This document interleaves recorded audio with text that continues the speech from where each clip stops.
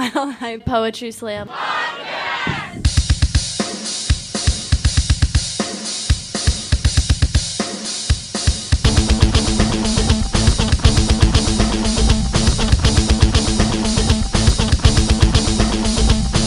following poem is called Robin Frost, and that's President's poem spell book. And I do, so fuck him and fuck you too. I want to sew the world into its sheets. I want to beat it with a bat until the warning sticks. A handgun is a machine. I'm tired of holding the wounded animal of my heart and instructing it on how to bleed. All I see are stars in the mouth of a tiny ghost.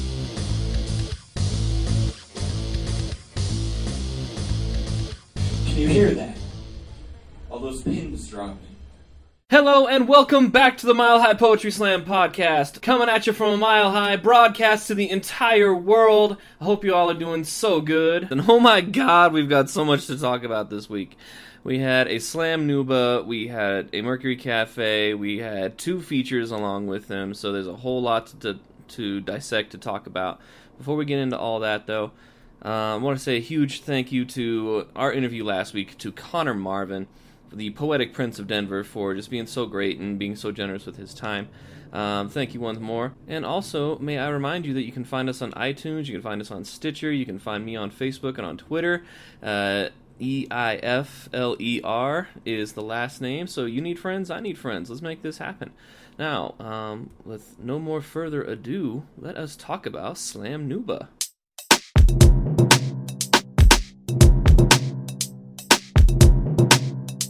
Slam Nuba. Slam Nuba. This month's Slam Nuba took place on Friday, May 26th.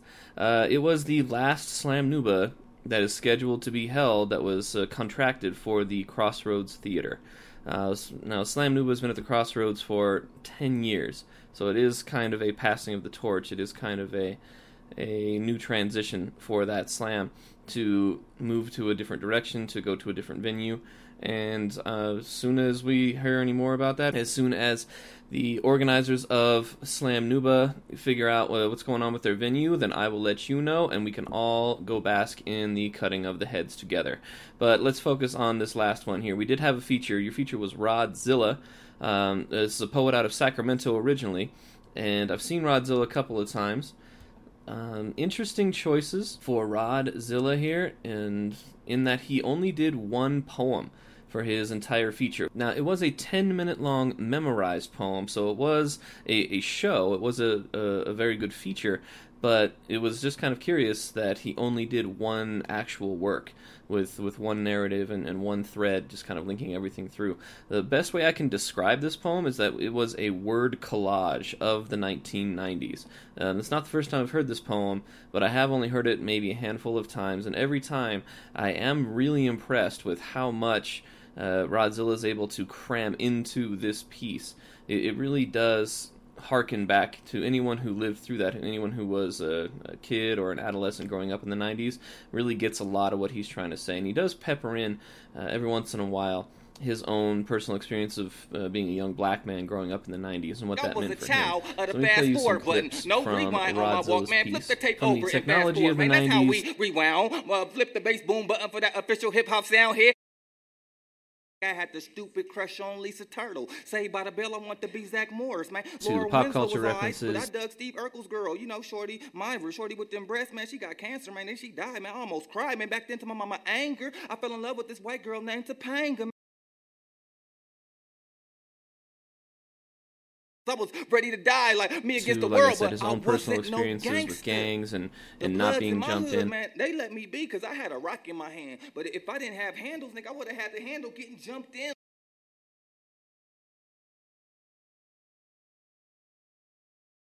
This was quite the epic poem, quite the epic ride that Rodzilla wanted to take his audience on. And so I can understand why he did what he did. I just wanted a little more from him. I wish he would have, given the audience a little more than just this one poem, even though it was a very good poem. Moving on to the slam. Slam Nuba operates a little bit differently than your traditional slam at the Mercury Cafe or any other places that you are likely to attend, in that Slam Nuba does boxing style. They go head to head, where instead of scorecards, they will have two poets come up and compete directly against one another, and at the end, when these two poems have been read, the host will bring them back on stage and then say, okay, audience, which did you prefer, poem 1 or poem 2, poet A, poet B, and then from there, they whittle it down from 8 to 4 to 2, and then they have the final two head-to-head, and the audience decides from there. So it's a little bit different than your typical slam that you may be used to. So in the first round, we had Elijah versus Jared. This was notable because Elijah's really been making the rounds, but also because Elijah started off with what I can only assume was some kind of comedy routine, but in fact I found out it wasn't so much comedy as it was just his life. He talked about working at his job and the oven that he works at literally blowing up and shooting a flaming fireball at his face. And then after he was done talking about that for a minute or two, he started going into a song that he had written for everyone. And then Jared is actually the sound guy, the guy who runs the board at Nuba, who agreed to be a part of the slam for this last time around. Both of them went up to head-to-head, and the audience was liking Jared a little more than Elijah, and I think he probably understood that when he did what he did. In the second bout of that first round, we had Josh versus Morgan Tora. Morgan Tora is an alumna of Minor Disturbance, and read some work that was a little less polished, a little more vulnerable, a little more subtle, and more nuanced. So I'm going to play you a clip from this bout from Morgan Tora. In the grand scheme of things, I think it is unhealthy to have to wait this long to own your whole body again. Now, this was a departure from Morgan's usual work in that it didn't really focus on any kind of racial identity, which is what Morgan is known for. This was more about abuse history. This was more about how they felt being around the abuser after a certain amount of time, and how long it's going to take for their body to really fully recuperate and recover and heal from the abuse that Morgan faced. And this is only from a basic biological standpoint. This is not from an emotional standpoint. So it was a really interesting and really brave choice for Morgan to go out there and do this piece. And the audience rewarded Morgan, let them advance on to the second round. In the next bout, we had Johnny Osai versus Andre. And Johnny read some Facebook updates that he had written throughout that week that he just turned into poems for that night. And Andre, I don't think we've heard from before, at least not from in a very long time. Johnny gets up there and he wins the crowd over. He advances on to the second round. And then finally, in the last bout in the first round, we had R.E. versus Sherwin. Sherwin was from out of town. He was from California, and he was a newer voice. It was a more polished voice, one that I hadn't heard from Nuba before. So I'll play you a clip from his first round. I swear to you one day, Ma. One day I will lay my head on your Pacificist belly, then sleep underneath the 3 stars in your sky. So that was Sherwin from the first round of the first bouts. From the first round of the fourth bout as Slam Nuba. He goes on to advance into the second round. In the second round, we had Jared versus Morgan. Again, Morgan goes up there and is just a little more polished, a little more seasoned, and takes down Jared, advances on to the second round. I'll play you a clip from Morgan's second round piece. I never came out. I returned to. Have been returning ever since. Don't know what a closet is. No hiding like second nature, though. So there's another one from Morgan Tora. It was a little more from the personal side from Morgan that we've heard before, or really, again, not addressing race in any way, but more addressing the history of their sexuality, the history of their coming out or lack thereof. Not familiar with closets, but was familiar with hiding. That was a really powerful moment from that piece. And so Morgan advances on into the final round based off the strength of that poem. And then we had Johnny Osai versus Sherwin.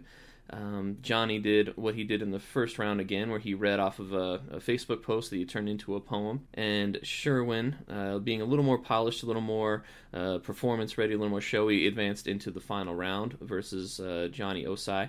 So in the final round, we had Morgan Tora versus Sherwin. I will play you a clip from both of them. First up from Morgan in the last round. Everything in my mama's house is black. like Morticia Adams black, like Here Then Nowhere black. My grief was built in homage of all that darkness. Now, this poem was a bit more of a return from what we're used to from seeing with Morgan Torah. It was more from the racial identity side, more from the history side, than from trauma side or from healing or from any kind of like sexual identity side. And so I think one of the things that really hurt Morgan in this particular showdown was that they went first, because I'll play you a clip from Sherwin, who ended up winning the whole night. Bathroom humor will never be this taboo of an iceberg to us, so I'm manning up. And just like a Cleveland steamer, I've got some shit to get off my chest. And that was Sherwin's poem for the most part. It was a bunch of double entendres that had to do with bathroom humor. A whole bunch of talking about taking a dump. And since he struck the right chord, since he did the right poem at the right time and allowed the audience to laugh a little bit, Sherwin did take the win over at Slam Nuba. There was a lot that happened here, a lot of the subtext that was left out in this particular review, but that's also going to be the subject of this week's Hard Truth. As the old adage goes, fool me once, shame on you. Fool me twice, shame on me. You want answers! I want the truth! You can't handle the truth! You gotta be cruel to be kind, in the right measure. Cruel to be kind, it's a very good sign. Cruel to be kind. So I mentioned before that this was the last contracted show for Slam Nuba at the Crossroads Theater, and that's because the Crossroads has been bought out by a conglomeration of ownerships that want to change the space. They want to turn it into a retail space and not a performance space, not a theater anymore.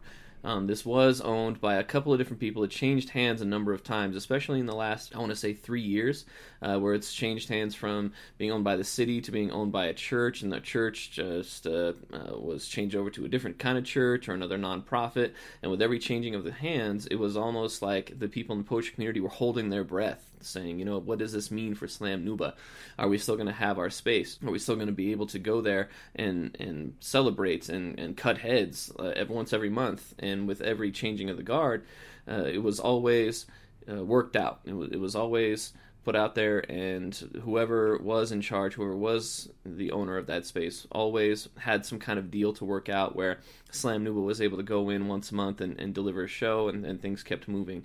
But now it looks like with this particular new brand of ownership, they want to change the entire space altogether, want to turn it into a shop, into a retail space. And that leads me to the biggest number one killer of Slam across the country, and that is venues. Slams live and die with their venues, and we've been very, very lucky in Denver to have a venue like the Mercury Cafe that has had one single owner for as long as it's been there, this Marilyn McGinnity, who is a radical, who is a progressive, and who wants poetry in her place of business, and that's a priority of hers, and she's made that priority for the last 15 years, longer than that when you consider the Friday night open mic is one of the longest running open mics in the state of Colorado. So the Mercury Cafe has been very, very lucky in that regard. Slam Nuba has bounced around, and we thought, and we being the poetry community thought, that it had found a permanent home in the Crossroads Theater, specifically when it was owned by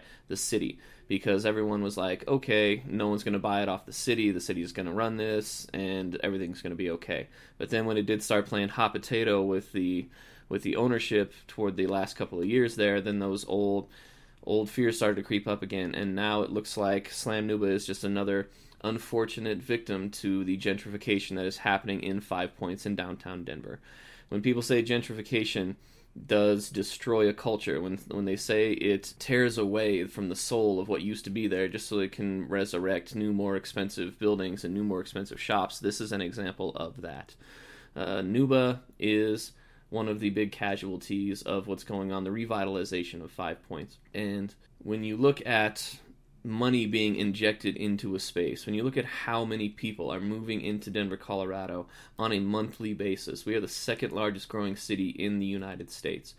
And that means people need places to live, people need places to work, they need places to shop, they need places to buy their gourmet dog food from. They need these things. And the more people who live there, the more competitive that space is going to be for dollar amounts. So it's not a surprise, but it is a tragedy that this is happening to the Crossroads Theater, to Slam Nuba, which had been such a solid venue for so long.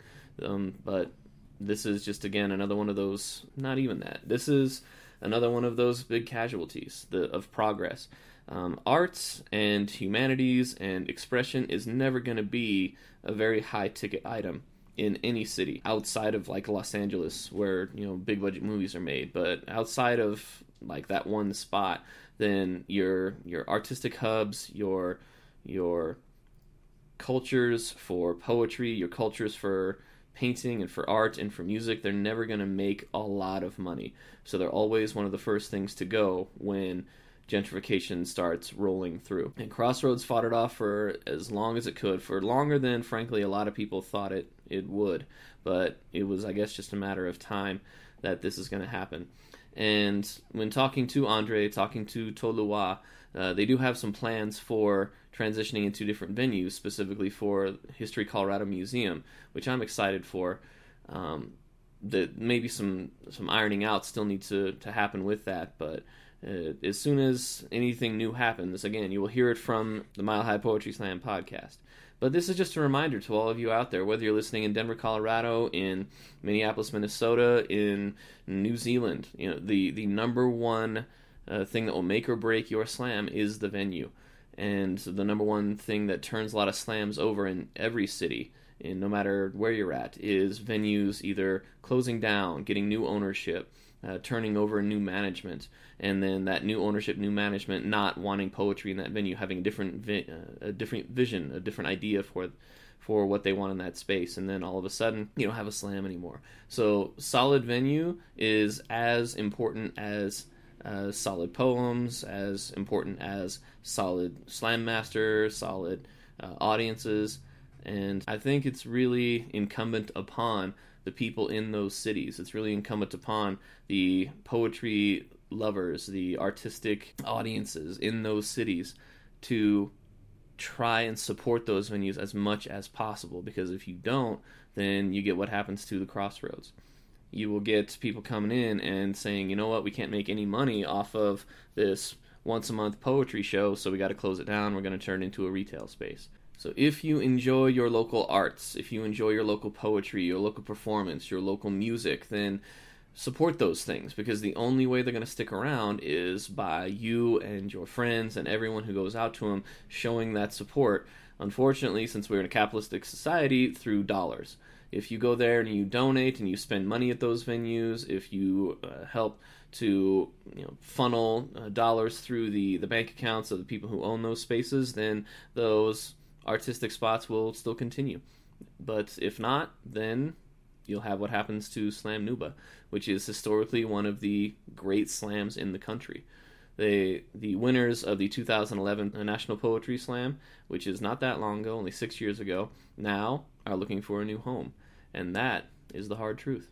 Next up, we're going to talk about the Mercury Cafe open mic feature and slam.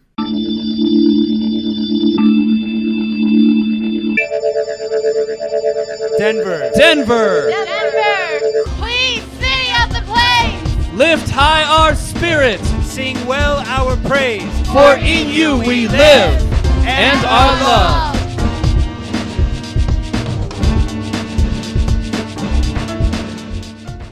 Your Mercury Cafe started off with its typical open mic of 8 voices. We had Gall, Vincent, Marielle, Paula Rose, Catherine Grace, Chris Shea, Polly Sleeps, and Emily Camp.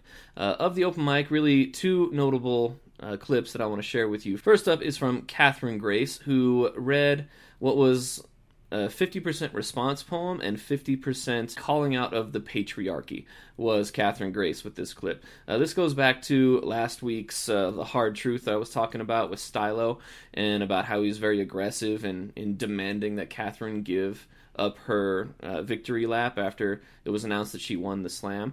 And so this poem she wrote in response to that, but also in response to the sort of climate, the sort of culture that leads to people like Stylo thinking that it's okay to demand this from female-bodied individuals, but then being like really mad when those people say no. But then it's suddenly okay when the man in the room, in the case of what happened with Catherine Grace, it was Paulie Littman and Johnny Osai, when those men say no, it's not okay that you're doing this, Stylo, and all of a sudden Stylo's like okay with it. But he's really upset when Catherine says no, this is my thing that I've earned and I'm going to do it. So with enough of me rambling, here is the clip from Catherine Grace. If your no is his disservice, tell him he can fucking leave. If he does not like it, tell him to write a poem literally anyone gives a shit about. Now, earlier on in this, she did go through a run where she attacked the idea of a lot of times people say, you know what, that's someone's daughter, that's someone's sister, that's someone's wife.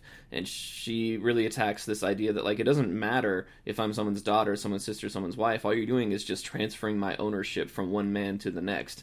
And that in itself is pretty messed up. What should matter is that I'm a human being who earned this thing because I'm good at what I do, and that should be enough. And you should respect my no when I give it to you. And then, of course, ended up with a direct challenge to Stylo that you heard in the clip. The other big notable note was from open mic favorite Emily Camp, who got up there and just did what Emily does. Again, Emily went deep into talking about her past and talking about what it was like when she came out. We can assume, based off of Emily's poems, that she came from a very conservative house and that her parents, specifically in this case her mother, were just not okay with her coming out as being a lesbian and the fallout therefrom. So let me play you a clip from Emily Camp's poem. Want to believe I'm something to be proud of. Want to feel as though I deserve no shame. I am worthy. I am important. I will make sure I cannot hide because I deserve to be in the light. Now, I've said it before, I'll keep on saying it until it's true. I really, really want Emily to start slamming. I think her voice is perfect, tailor-made for a slam. And I think with the kind of reactions that she's getting from the open mic, those would be magnified tenfold if she were to do the same thing she's doing on the open mic into the slam. Now, very hypocritical of me, the guy who got retired from doing slams, to say, you know what, I think you should do slams.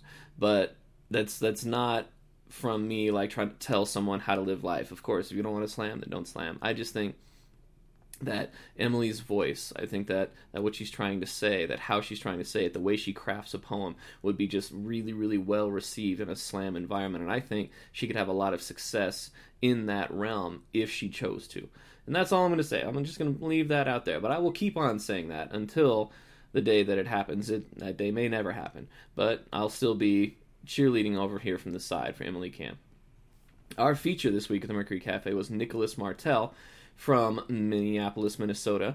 They did a whole bunch of poems. Some of them were shorter, some of them were longer. So I'm only going to play you 4 clips that I think really kind of encapsulate much of the feature that Nicholas did. The first one, this one was one of the earlier ones. This was one of the earlier poems in Nicholas's set, and really we hit the ground running with this one. It was about mental illness, where before the poem was even read, Nicholas asked the entire room to close their eyes, and then anyone who has struggled with or known someone who has struggled with mental illness to raise their hand, and then to open your eyes. And of course, you look around the room and almost everyone, I'd say a good 90% of the room, had their hands up. And so that really led into this poem I'm going to play you a clip for. Today, we are hardly even spectacle.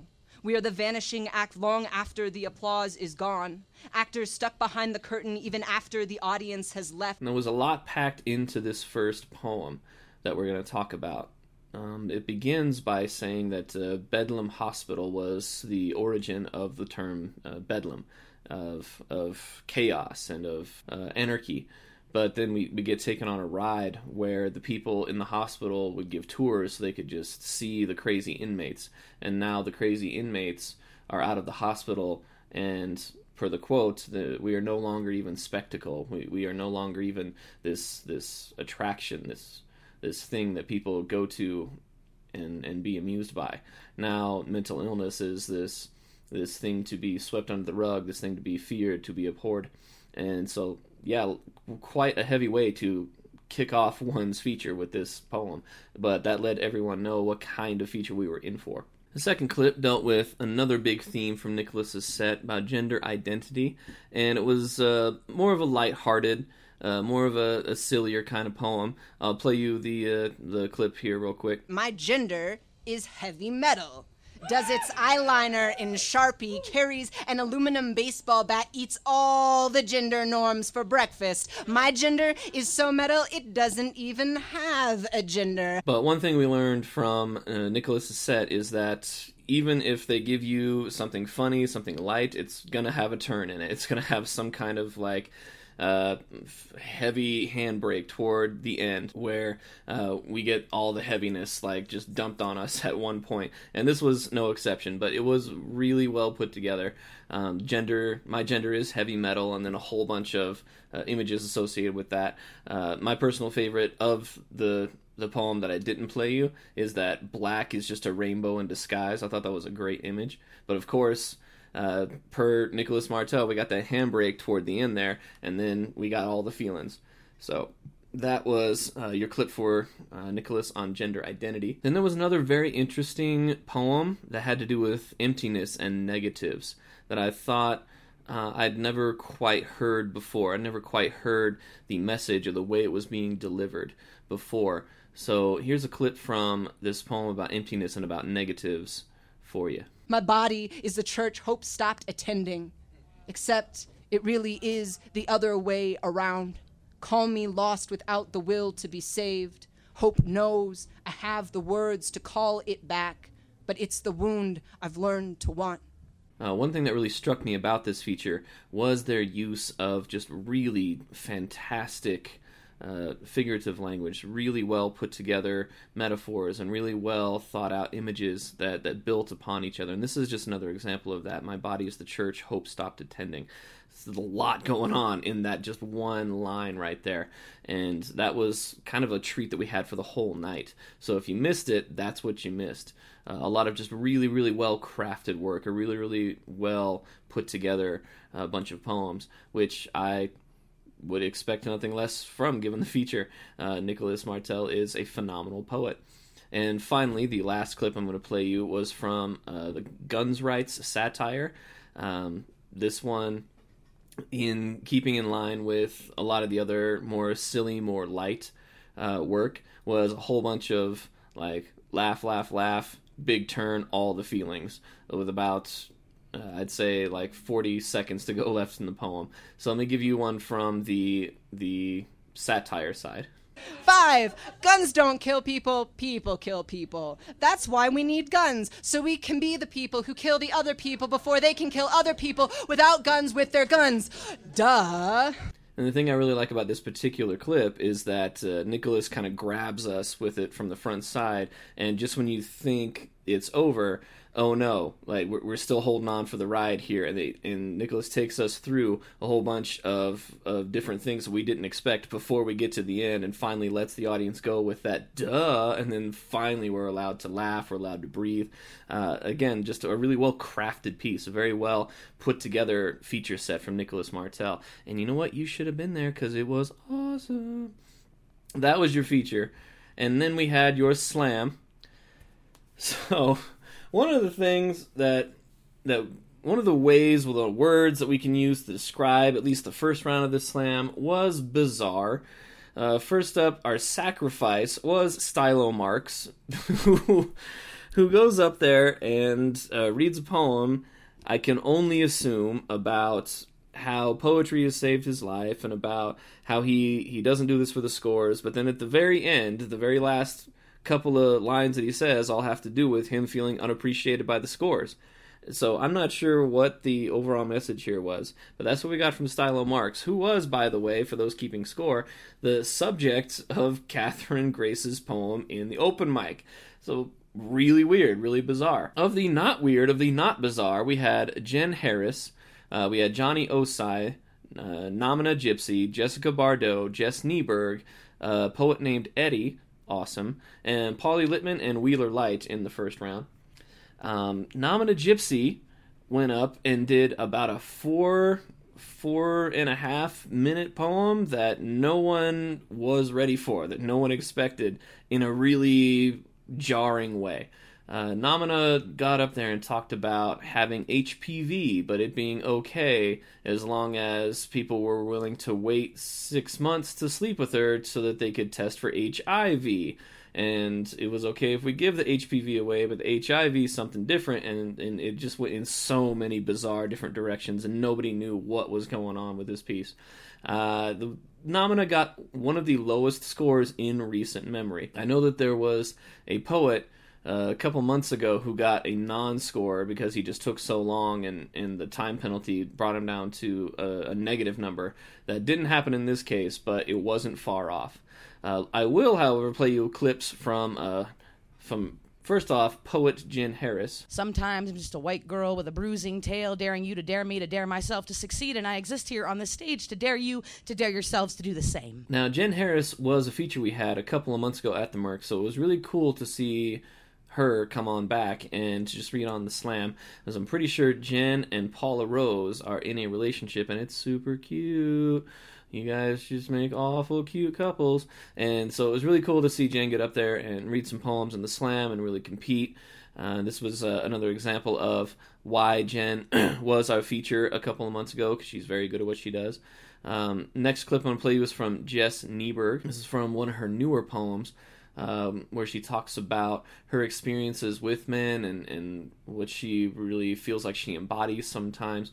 I'm going to let the clip do the talking. I am so juicy. I can be any taste you want tonight. Call it magic. It really feels like Jess Nieberg is going through this writing period where she's really discovering what it means for her to be a woman in the body she's in, and what that means for other people, and she's really trying to reconcile that with what has been in the past and what's going on in the future. So it's been a very interesting development to see from the audience's side, and I'm looking forward to in the next poems. I'm looking forward to everything else coming from Jess Nieberg.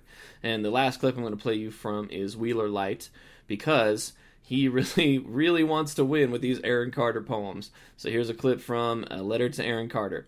The first boy I kissed looked just like you, blonde with frosted tips. I'm not sure if he was trying to look like you to attract me. All I know is the first time I touched his penis, I wasn't sure why it was hard. It just made sense that it was. So that was Wheeler Light with his Letter to Aaron Carter. We're going to get a little more into that with the interview later on in this podcast. But unfortunately, the judges were not feeling Wheeler Light on that Aaron Carter piece, and he did not make the cut into the second round. Your second round was Jen Harris, Johnny Oside, Jess Nieberg, and Eddie from the first round. It feels weird for me to say that because that's my name, and it feels weird. There's not a whole lot of us out there. So I was like, not expecting to say this name a whole bunch. But in the second round, two clips I want to play you from are Jess Nieberg one more time, and of Eddie. So let me start you off with that Jess Nieberg piece. I could have been your breakthrough, your lab rat, could live in your clinical cold, shrinking and shrinking until I am nothing but neuron endings. Now this, I think, is more reflective of where Jess Nieberg is at intellectually. I've spoken with her about what she's studying in college, and she wants to do a hybrid program between neuroscience and law, and really wants to get into actual legal cases involving concussions, legal cases involving the brain and neuroscience. And so this is, at least from me, from what I've taken away, just another kind of facet of that education. And it's a very interesting piece, because it talks a lot about people who've donated their bodies to science and what that means, and how scientists sometimes can use those bodies, specifically the brain. And there was a line in there that I didn't give you that did mention this statistic where pharmaceutical companies have unpublished reports or unpublished documentation that mood stabilizers are just as effective as placebos. And sort of like Jess is seeing this from the other side, from the academic side, and really kind of like digesting what this means to be not only someone who studies the brain, but also trying to think about it from the perspective of someone who donates their brain or their body to science, what science does with it once that happens. There was a lot happening in this piece. And so that's why I wanted to play it for you, just to give you a little taste of what that was. The other clip I'm going to play you from the second round is from Eddie.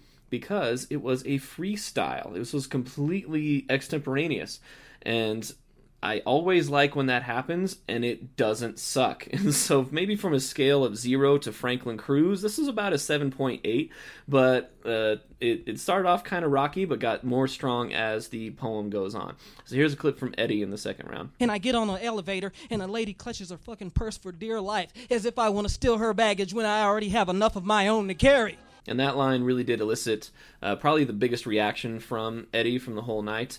Unfortunately, he did not make the cut into the second round, nor did Jen Harris. We had Jess Nieberg and Johnny Osai in the final round.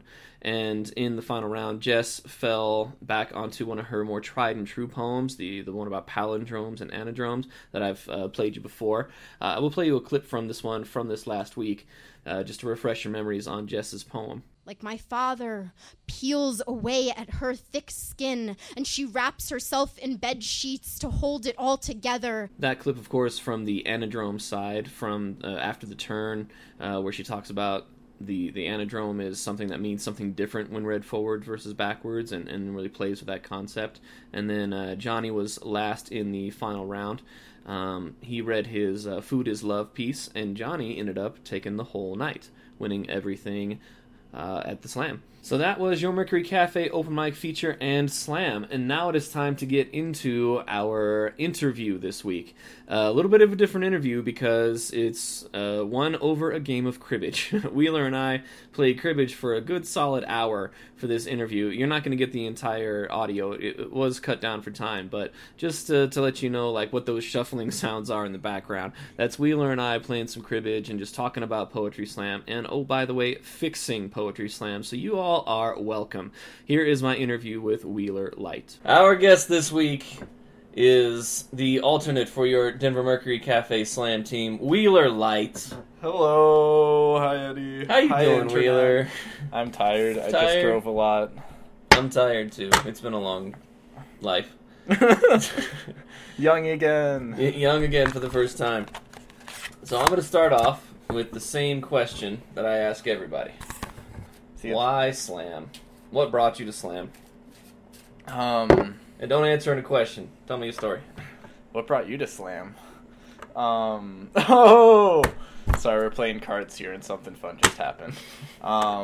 Initially, catharsis. I got into poetry, quote-unquote, at rehab, where I had, like, a really great teacher who was like, you write music and play songs, come get emotional with us every Friday afternoon. And so I did. So that was when I was 16, and then, I don't know, I've, like, gone in and out of Slam since, because it can be such a strange, space, kind of, yeah, I don't know, I wish I could be more eloquent than this. You're supposed to be interviewing a poet here, but, yeah, Slam can be really strange sometimes, so I've, like, taken years off to just get really weird with poetry and feel like I can explore in that right, and then I've come back because Denver has a really interesting scene with people doing weird things, and people like Eddie Eifler, if you know him. I've heard of him. People getting weird, and it's a good time, and you can explore a lot. So you say Denver's got a really interesting scene. Where did you come from? I'm from D.C., which is also an interesting scene, just a different kind of interesting. Compare and contrast the Denver and the D.C. scenes. What's the same, what's different? What's going on there? Well, I think something different about D.C., and yeah, why I didn't feel so close to it as I did here was I was very young when I was in the DC scene, but not part of the youth slam. I was just going to poetry slams, the adult slams as a kid, and so I didn't feel like as much a part of the community. Like I wasn't involved in as many like outside events outside of poetry, and it was kind of an ego trip where I was like, oh, people like my poems, I'm the biggest deal in the world, and in Denver, it's just really wholesome. Like, I could feel immediately when I came to the Mercury Cafe that everyone was, like, friends and that they were doing things outside of poetry together and, like, playing cards or eating dinner and, like, playing with cats. It just felt really friendly as opposed to competitive, and DC felt really competitive. And I haven't gone back to, like, a slam in DC in a few years, so I can't really speak to that from, like, a time of right now. But, like, when I was younger, I was very competitive, and I still am pretty competitive, just less, like, emotional about the competition. DC is just really intense. People go super hard. People are super good. They whip out the big guns every time. And yeah, it's nuts. Whereas Denver, like you said, is a little more community oriented. Yeah, and people get so weird. Like last night at the Slam, I mean, I read a bunch of poems about Aaron Carter. Yes, you did. Yes, you did. You'll be hearing about that, or actually, Yeah. you've already heard about that by the time you're listening to this. But Catherine read like some wild poems about Magic the Gathering and like Comic-Con, and every week people kind of open up and try new things, which is really exciting to see for me, because it's kind of a space where you can explore a lot and explore your writing and explore what you want to do with writing, and like no one will judge you for how weird you get. Well, unless you get 5 like people in the audience whose job it is to judge you. Yeah, but then you can judge them. 11. I've said this for a little bit now that 14. yeah, Slam could be a 19 for 4. Come at me. I just did something good at cards. No, I did 2. 5. Oh wait, that was just 3 25 for 5. Okay, so I've said this for a while that like Slam could be a wild Dadaist art scene if like it wasn't so established that like you have this event where people are reading poems and then yelling at judges and saying you're wrong. Oh, come on. 14?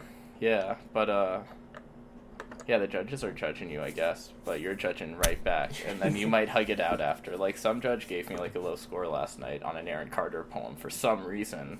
Clearly something wrong with that judge. Clearly. Yeah, obviously, but, I don't know, we talked after, and he was just, like, this really nice person, and I was like, oh, you're so sweet, thanks for giving me a low score. Like, actually, I, like, could give a fuck. Oh, I could give a word. 8.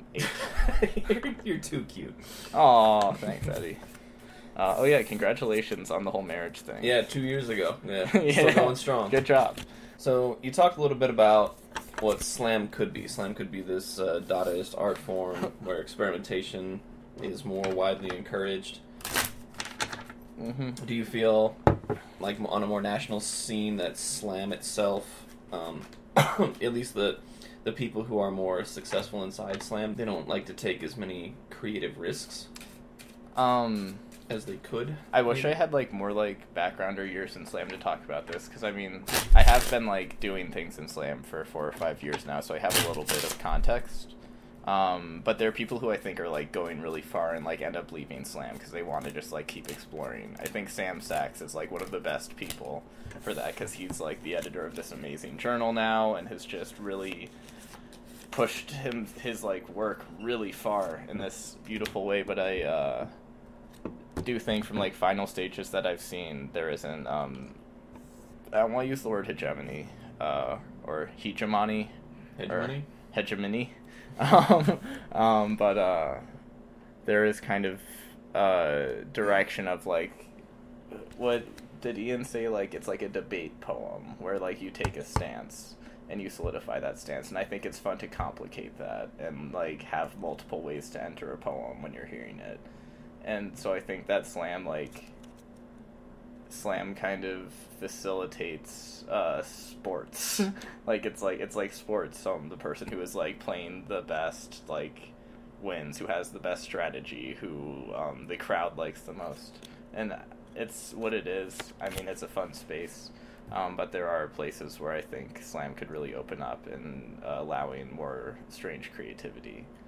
Like you talk about, what's that guy's name? Nick. Nick Orff used to be around. Nick Denver Orff, a couple who years like ago. just did like silent performance and like lost every night, but that just sounds so fun and like something that should be really encouraged. And it can be, but it'll never win. But is what you want to do in Slam win? It like depends on personal goals. I got 10 points over here. Oh, I man. got all 10s. I got 12, so I'm better on a Slam scale than you are. Slam scale. That's not a score you can get. It is in this game. You know either. that. You need to catch up. I got 4. So how do we fix this? How do we fix this problem of, at the very least, encouraging more creativity, more outside the box approaches within the context of Slam? Well, I don't know if there's as much. I mean, I'm not one of those super hopeful people who think you can like change like a massive community with like a small movement, which is a metaphor about America. But What I like to think about slam and like how I kind of diverged from it, where when I started writing, I was writing like really performance driven work, and then I kind of flew away from slam and started writing really weird, very experimental, multi-directional, I don't know, just strange poetry. And I think that something that slam does that I don't love, where it's a really good way to like introduce a kid to poetry, but then they don't get the whole scope. I think it's a good place to start exploring. It's like block one, and then there's like so much space around it. And I don't know if within slam, like that kind of strange experimentation can be delved into as much, because it's always strangers judging who might not really know much about poetry. What does it mean to know something about poetry? I don't know, but I think it's a really good place to start exploring, and it's on kind of the individual poet or the community to like start the adventure. Like Denver, everyone gets really weird here. Like everyone has these strange literary interests, where Connor is really Connor Marvin, slam champ Connor Marvin, Poetic Prince of Denver, is really interested in the occult and mysticism, and I have a good cribbage hand. So I think a lot of it's on the individual poet to kind of explore outside, because it's hard to be like, I mean, you could do a poem about exploring poetry, and it could do well, but how hard will it hit, or will it be taken to heart? So you think it's more shift in the individual poets? Maybe they want to shift what it means to be successful in this art form, and not worry about taking a loss, per se, for the sake of the greater good? For the sake of the greater good. Yeah, I think the whole win-lose thing is it affects me when I like lose really bad and I expect to do well. I get really excited when I lose, and I'm just like trying to see what happens. But yeah, I think there's too much focus on the competition in slam for there to be as much exploration one way or another. And I don't know, it would be nice if, like, the anti-slam. I've never done an anti-slam. I would really like to, but just these outside events that really encourage wildness and creativity. And I guess one of the, maybe I shouldn't tell this secret to the world, I might get kicked off the team as the alternate, but like kind of the Mercury Slam teams, one of the goals this year is to just get super weird and like see how far that's not a secret, Wheeler. Yeah, that's, how far we can push. That's the same secret as every other year. Yeah, that Paulie Littman's been on the team. Well, we're just trying to see how far we can like push strangeness and still like have some kind of success and represent ourselves. Yeah, can't even remember what the question was. I'm like too focused on these cards. Maybe this was a bad idea. I think it's a good idea. I've bamboozled you into being honest. 30. Damn it. I'm beating Eddie Eifler right so now hard. for the audience. Beating me so hard. I hate it. So, you and I and Piper had this conversation about like what slam is and why it is that way, and I'm of the stance that like, of course slam is the way it is because it's a completely reader reaction driven movement, and in order to be successful in a completely reader reaction driven movement, you have to be as lowest common denominator as possible, and those are the things that get rewarded. And audiences don't like to feel like they don't understand something. They don't like to feel like they are the one left out. Some of them like to be challenged, but not a lot of them do, which is probably why slam sort of tends to get homogenized at those upper echelons, the people who have a whole lot of success. I'm not saying this for everyone. You know, I've known a lot of really successful, really like amazing page and performance poets, but I think if there is a trend toward that, and I have a really good cribbage hand, then that's probably why. I don't even know what question I was about to ask. I got all wrapped up in this cribbage hand. Shit, what question was I about to ask? About why slam is the way it is, and I think I have a response though, and that's just the audience, and that it's like the reader-driven or reader reaction-driven art form where everything needs to be lowest common denominator, and people don't like to feel challenged, which is funny because when you're on the other side, or when you like do slam or you write poetry, you really don't like to feel spoon-fed. Like, I have lots of friends who just write in their academics, and they're like, don't spoon feed me. I don't like slam because everything is way too on the surface and every message is like delivered and they're saying directly what is happening and they don't enjoy that. And I think that's a fair critique of slam. I think everyone should learn how to play cribbage so that they can like think harder immediately. Like I really think that's like a problem, is that not enough people know how to play cards, and if they did, they would just like the world do would be a better the place. best things. Yeah, be able to like sit down and slow down, and I have 2 points, and that's sad. And now I am back firmly in control of this cribbage game. So I guess what I was leading to, firmly in control. I guess what I was leading to was if we know this going in, if we understand kind of what slam is and why it is the way it is, then why do people, especially those within slam, why do they get so upset when things turn out exactly the way they've always turned out? Like, why do people get so upset that slam does tend to get formulaic at those upper echelons and that creativity is not rewarded as much as people would like to? Well, what do you think? I mean, let's go back to America for a second. No, like, people want to do what they want to do and be rewarded for it. And that is a thing about, like, culture at large, I guess.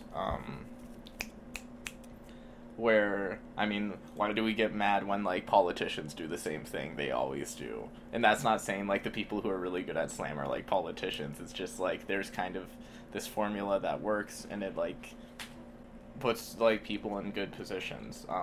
I feel like what I'm saying is semi-controversial, but, like, you want to do well in slam, I think. I mean, it is a paying gig eventually, where, like, it is something you can, like... Yeah, but only for, like, 10 people, you know? Yeah, exactly. but that's nothing. I think anyone who's shooting for that, I don't know. I think if that's your ultimate goal, then you might not be in it for the right reason. Hey. Wait, what was the question? I mean, again? when's the Wheeler Light tour coming through? When the Wheeler Light book is a book. Ah. Well, shifting gears, speaking of the Wheeler Light book, it seems like a week can't go by that I don't see some posts about how you got published in a journal or you're getting something published in a magazine. You've had more publishing success than a lot of other slam poets that I personally know. What do you think? What do you attribute to that success? Well, so I was so Ash Vernon featured last night and was just an absolute badass in Slate and has 4 books and they're 23 and I'm 23 and I was like, how did you do this? Because I want books. I've written like 3 books in the past like 5 months and all of them I've like sent out and I'm waiting to hear back from. But it's I mean, I think publishing. I think, like, slam is scary when you get into it where you're scared to get up on a stage and not do well. And publishing is the same way where you just don't want someone to say no to your poetry and you don't want to get rejection. But you will get mostly rejection. So this year I decided to do the shoot for 100 rejections thing where it's like, oh, I'm going in to fail, like, and I'm going to win at failing. And so... I've, like, been published before this year a few times, decided to put myself out there, but this year I was like, I'm just gonna go for it and be goofy and write bad cover letters and, like, not really care and just send out the best work I have. And so I've, like, gotten some success and, like, published in places I've really, like, wanted to for a long time, like Hobart Pulp is a really great online magazine. I got this huge poem published and I was so excited. They, like, got back to me right away. They were like, yes, we want this, and I've gotten rejected by them, like, 5 other times. And I was like, oh, it's finally happening. But I think it's a matter of putting yourself out there. Like, Catherine got Salt, you know, Lot's Wife, that poem. She got that published in a Flatiron Review, which is a pretty dang good journal. So it's just a matter of putting yourself out there, and I'm trying to encourage everyone on the team to, like, trying to encourage everyone to, push themselves like that. Like, I'm the alternate, and we had to talk about, oh, what do you want to do as alternate? I was like, I want to get you guys to publish, because that's a really, maybe not noble goal isn't the right word, but I think it kind of is a noble goal where you're engaging in several communities, and that really encourages exploration and creative exploration, where every magazine is different. So when you're going out to publish, you read a lot of different journals, and you're like, oh, this is what this journal does, this is what this journal does, this is this poetry, this place is really abstract, they hate syntax, this place is all about prose, and you get to look around a lot, and it really influences writing in the end.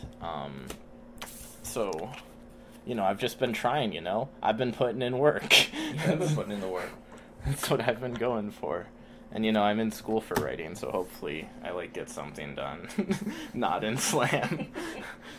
I'm supposed to help Connor send out poems. I've been supposed to help Connor send out poems for the past, like, 2 months. Never gotten around to it. I'm just, like, trying to find places with really scary names for him to send his poems to. Slightly or even overtly occultish names? Yeah, Definitely. definitely. Toward? Yeah, 100%. That leads me to my next question. What do you think academia could learn from slam? What do you think slam could learn from academia? Well, you asked me this yesterday, and I'm going to give you the same answer, which is that academia could learn feelings from slam, and slam could learn nuance from academia, where I think... And that's, like, a really broad generalization, and I feel like some people will be like, oh, that's a broad generalization, and it is. So get more pointed. Yeah, so the thing with academia from where I stand is a lot of, well, not a lot of the time, but you see some meaning is, like, really heavily shrouded in language and just use of language and showing that, how, like, that language can be used in interesting ways, and it seems like there is, like, a gravitation away from that, but in some, like, major magazines, even Poetry Magazine, I know lots of people who don't read it because it's so stuck kind of in a seeming past. It does do a lot of contemporary things, but there's, like, this obsession, not with, like, form like sonnets, but just, like, really intentional writing, which I think is really good. I actually like a lot of academic writing, but I think there isn't enough of this embracing of the self that happens. And that's why I love Sam Sachs, because, like, his books are these crazy explorations of self that are, like, really intentional and really, like, well put down. And I think slam could use some of the complication and intention of academic writing. And there's some poets who do it really well. Megan Falley on our team is one. She just is a brilliant writer and does a lot of publishing, and obviously knows what she's doing, like, is completely with it. But I think on a broader scale, that there should be more of an overlap, because there's also kind of a polarization between academic and slam poetry from what I've seen, where you, like, see essays about slam in some academic publications where it's, like, kind of a bastardization, and there are lots of, like, the living beat poets in Boulder, Colorado who are like, slam is horrible. And it's like, you and your friends were screaming poems in cafes when you were 20. Like, I mean, really, when you think about what's it, different? The slam is just like the petulant older brother of a lot of that beat, mentality. So, yeah, I know exactly what you're talking about, and I have no idea why it exists. I don't know. It's the pride of movements, but yeah, I think slam could use some of that, like, nuance, that very strict intention of the writing that you see a lot in academic writing, and then things would get really interesting. But then it's again that problem of, what do the judges want to hear? And that's always a hard line to toe. Or is it even a line you need to toe? Because again, it's about goals. Do you want to win slams, or do you want to make people think and have them remember your poem, like, 2 weeks later and be like, wait, this thing he said, like, this thing that poet said is, I completely got it wrong when they said it immediately. Like, that was very complex. So I think there's a lot that both could learn from each other, and they both need to not hate each other. It's like a bad breakup. It's like, they both could learn so much, they just need to be able to communicate. But then we wouldn't have a winner, Wheeler. And we need a winner. Yeah, going back to America. Get out of here. Can't stop winning. That's right. Oh, gosh, that's ridiculous. We don't need a winner. I mean, maybe we do. It's exciting to win. It feels good. And that's another thing that I'm curious about. It's been my personal experience. I'm being really broad and really general when I say this, but again, my personal experience is that people gravitate towards slam on basically a spectrum. That they either want to, like, play the game really well and they're really competitive and they want to figure out how to win and beat the game, and that's like one avenue that draws people to it. And the other one is for it's catharsis that you talked about earlier, where people go to it as a place of healing and a place of therapy to, you know, kind of like experience that catharsis on either a small or a grand stage. If that is true, where do you think you fit on this continuum? I've been thinking about this recently. I'm trying less and less to engage with slam for cathartic reasons. And why do you think that is? Because I think you can make people maybe not think harder, but engage with poetry in a very different and new way. If you're, if it's not just healing, but healing is so important, and there's like nothing more like exciting at a slam when someone like really moves you significantly. For me, like when Megan reads certain poems, I'm just like, I never need to hear another poem again. But I think there's a lot of like fun. There's a lot of fun to be had when you're serving the poem instead of healing. At my school, we had a poet come in and visit, Rosa Alcala from Houston, and oh wow, come on, really? We had this poet come in, Rosa Alcala, and she did a 2-day practicum. We did like 20 hours of workshop and like a full semester of class in a weekend. It was so intense. One of the first things we talked about was she was just saying poetry can't be your therapy. Like, it can't be your only therapy. You're going to kill your passion if you do that. You're not going to get to explore your passion if you do that. You need other things that aren't poetry if you, like, really want to heal. I mean, we weren't really talking about healing. Someone brought it up that they write entirely for catharsis, and she was like, well, you're studying writing, and lots of writing isn't cathartic. And she talked about serving the poem, and I kind of like to think I serve a poem, and it, like, heals me a little bit, but I try to have all these different outlets instead, where I really like to cook or something. Learn to cook for yourself, too. Learn to play cards and cook. If you do neither of those things after this, learn how to do them.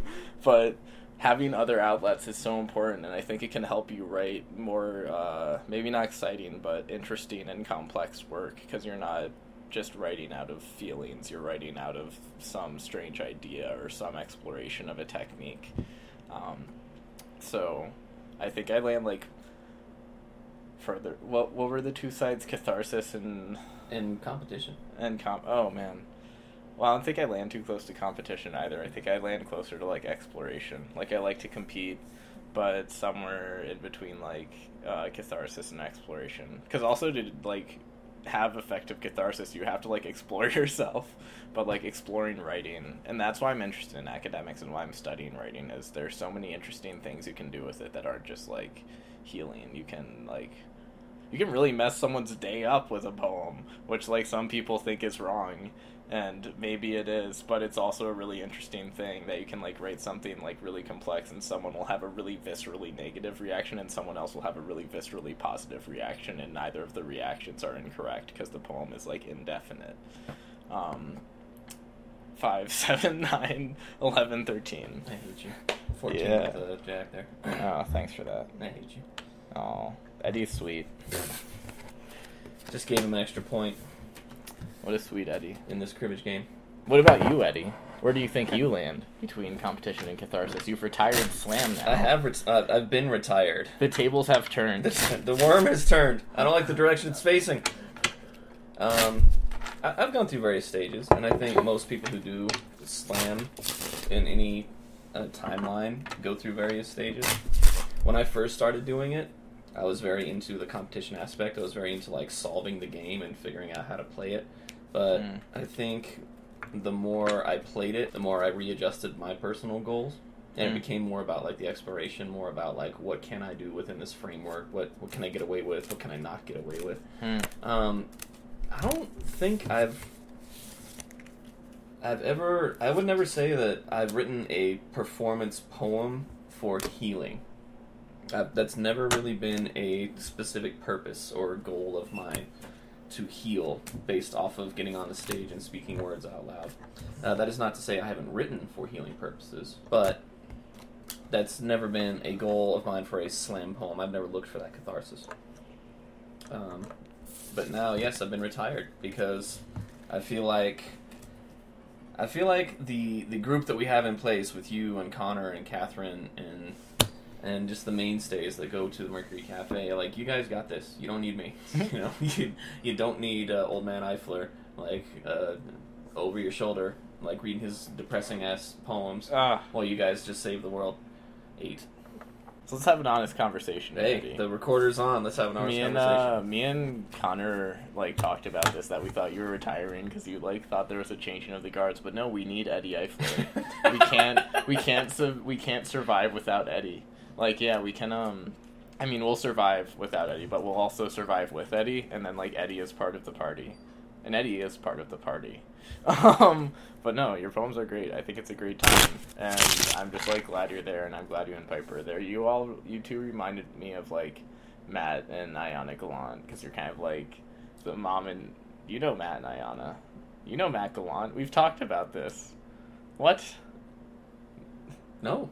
You don't? No. We've talked about this. What's going on here? Maybe it's Paulie then. Yeah. Paulie knows everyone. All right. And well, we are 2 white guys. I know we look very similar. So. Get out of here. But yeah, you all are kind of like the Slam parents in like a really good way and very like supportive, and I really appreciate the presence. And I and Piper, we can be presences and not Slam. You know, we can fulfill that. You guys can part just of be things. presents. We can be presences. Like, we can be there and we can be supportive and venue organizers and what have you without slamming. Or at least, you know, I feel I can. So. That would be like a really weird Gollum monologue. My presences. My presences. I hate it. Yeah, when you put like that, when you talk about competition, like being the game and being interested in beating the game and what you can do inside of it, like actually that's where I'm at.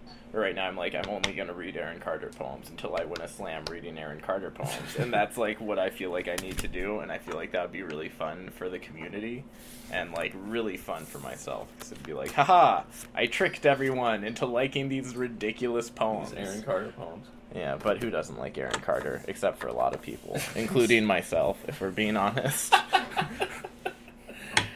Well, for me, it got to a point where I wanted to explore, I wanted to challenge, and I wanted to like see what I could and could not get away with. And the challenge at one point for me was to like see if I could offend or alienate as many people as possible, yet still get like high scores. You know what I'm saying? Like, if I could write a poem that offends at least 50% of the room, but still get a good score. Is that on the it. worst love poem? No, that was a different thing. But you know, like you can play around within the art form, you can explore, and then really 2014 is when I started writing the poems and the style that you are more familiar with of my work. I really got more to like social issues. I really got more to constructs of privilege and constructs of like the things that have benefited me and why they have and what I as someone in a place of privilege can do for people who are not in that place. Like that's really like where things started turning for me, was around 2014, and that's where a lot of my work has stemmed from since then. Were you on the 2015 team or the 2014? 14. That's the Go Be Great year. Yes, it is. It's a great year. Mm-hmm. I've only seen it on YouTube, only admired it from afar. Well, everyone listening should check it out. Go Be Great on YouTube, Button Poetry, or Poetry Slam Incorporated. It's a good time.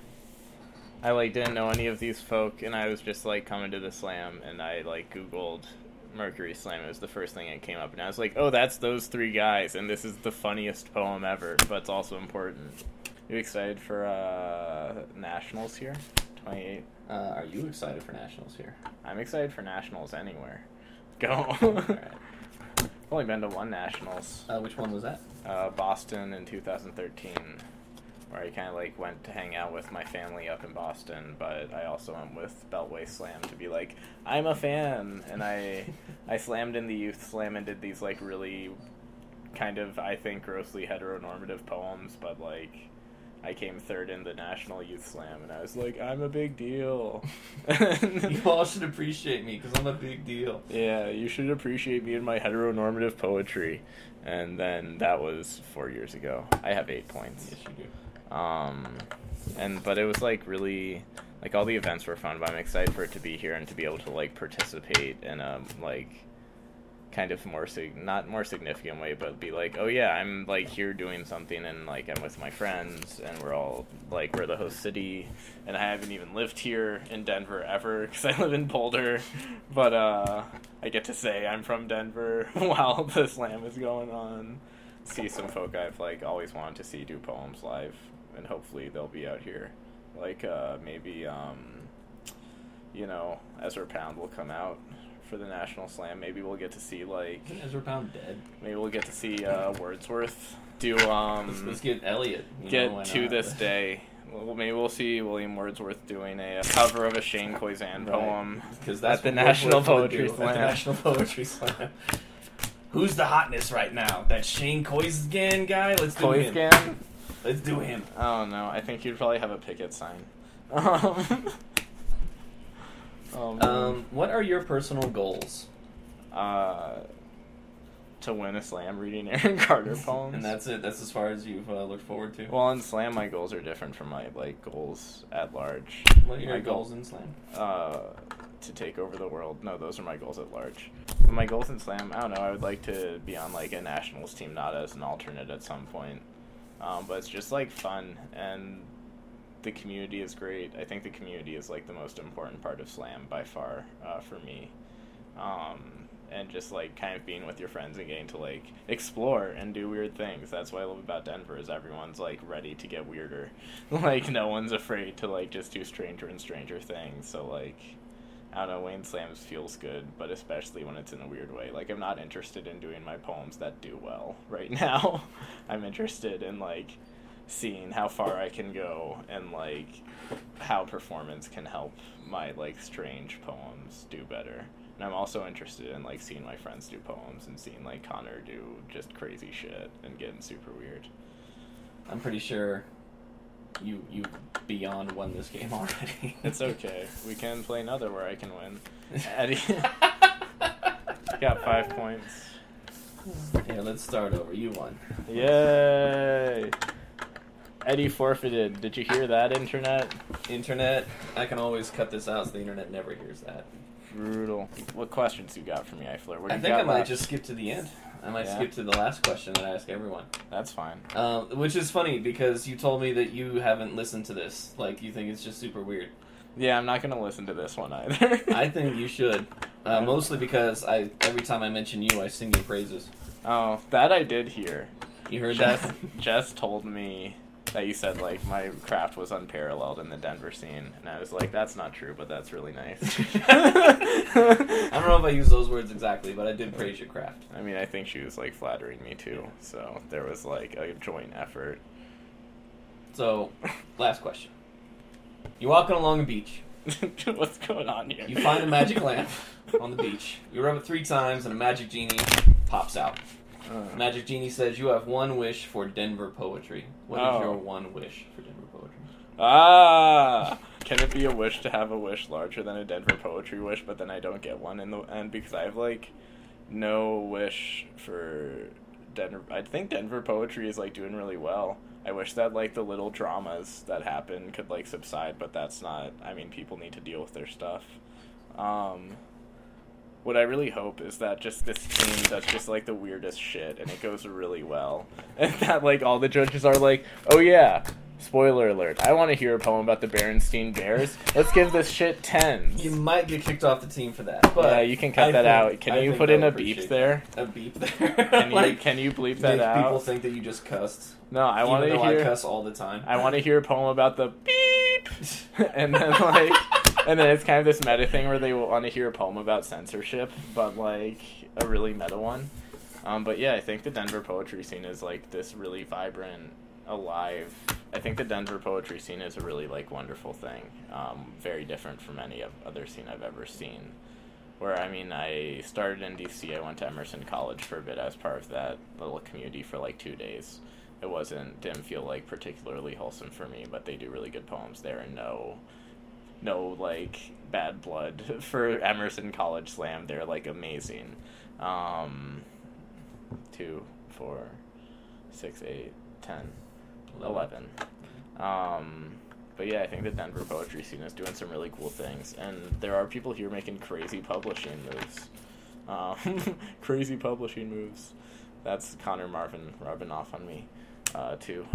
But yeah, Denver poetry scene is good. I wish that, like, we could all get, like, all of us, like, probably, like, 40 poets get together one day in a community center at a very long table, and we have some kind of dinner. And, like, just a really lovely little soiree where we, like, showcase our work for ourselves. And, like, there's no... And we judge each other. I don't know. I wish we could have gets tens. Yeah, no. No. No. So that we can have a hierarchy by the end of the night, and the winner gets, like, a cape, and the loser gets a hole in their bucket. I was not prepared for a hole in their bucket. I was not prepared for that. No one ever is prepared for a hole in their bucket. Well, thank you so much to our guest this week, Wheeler Light. Do you want to push anything, shout anything out? Do you want to plug anything before we turn the recorder off? You guys should check out my poem. There will be a video up of it soon. It's it starts like, I've never been beautiful, not one day in my life. You're an ass. You guys should make jokes where you say your friends' poems are your poems, and that's what I'm plugging. Learn how to play cards, and yeah, good night, and good luck. Another fantastic interview. I want to say thank you again to Wheeler Light for coming by and being so generous with his time. Like I said, we played about an hour's worth of cribbage, and he was just so open and so willing to talk about anything and everything that I asked him about, and it was just a good time. So once again, thank you to Wheeler Light for being our interview for this week. A couple of quick hits before we get out of here. Your features at the Mercury Cafe this Sunday, June 4th, will be R.J. Walker and Jose Soto. They are from Salt Lake City, and they are both phenomenal. They're both multi-time members of national teams, and RJ has featured there a couple of times. I'm pretty sure Jose has featured with him at least once, maybe twice, and you're going to get a great show. It's going to be fun, it's going to be engaging, you're just going to have a great time. So show up at the Mercury Cafe June 4th. Sign up is at 7:30 if you want to read something, but if you don't, then just come and enjoy and have a good time.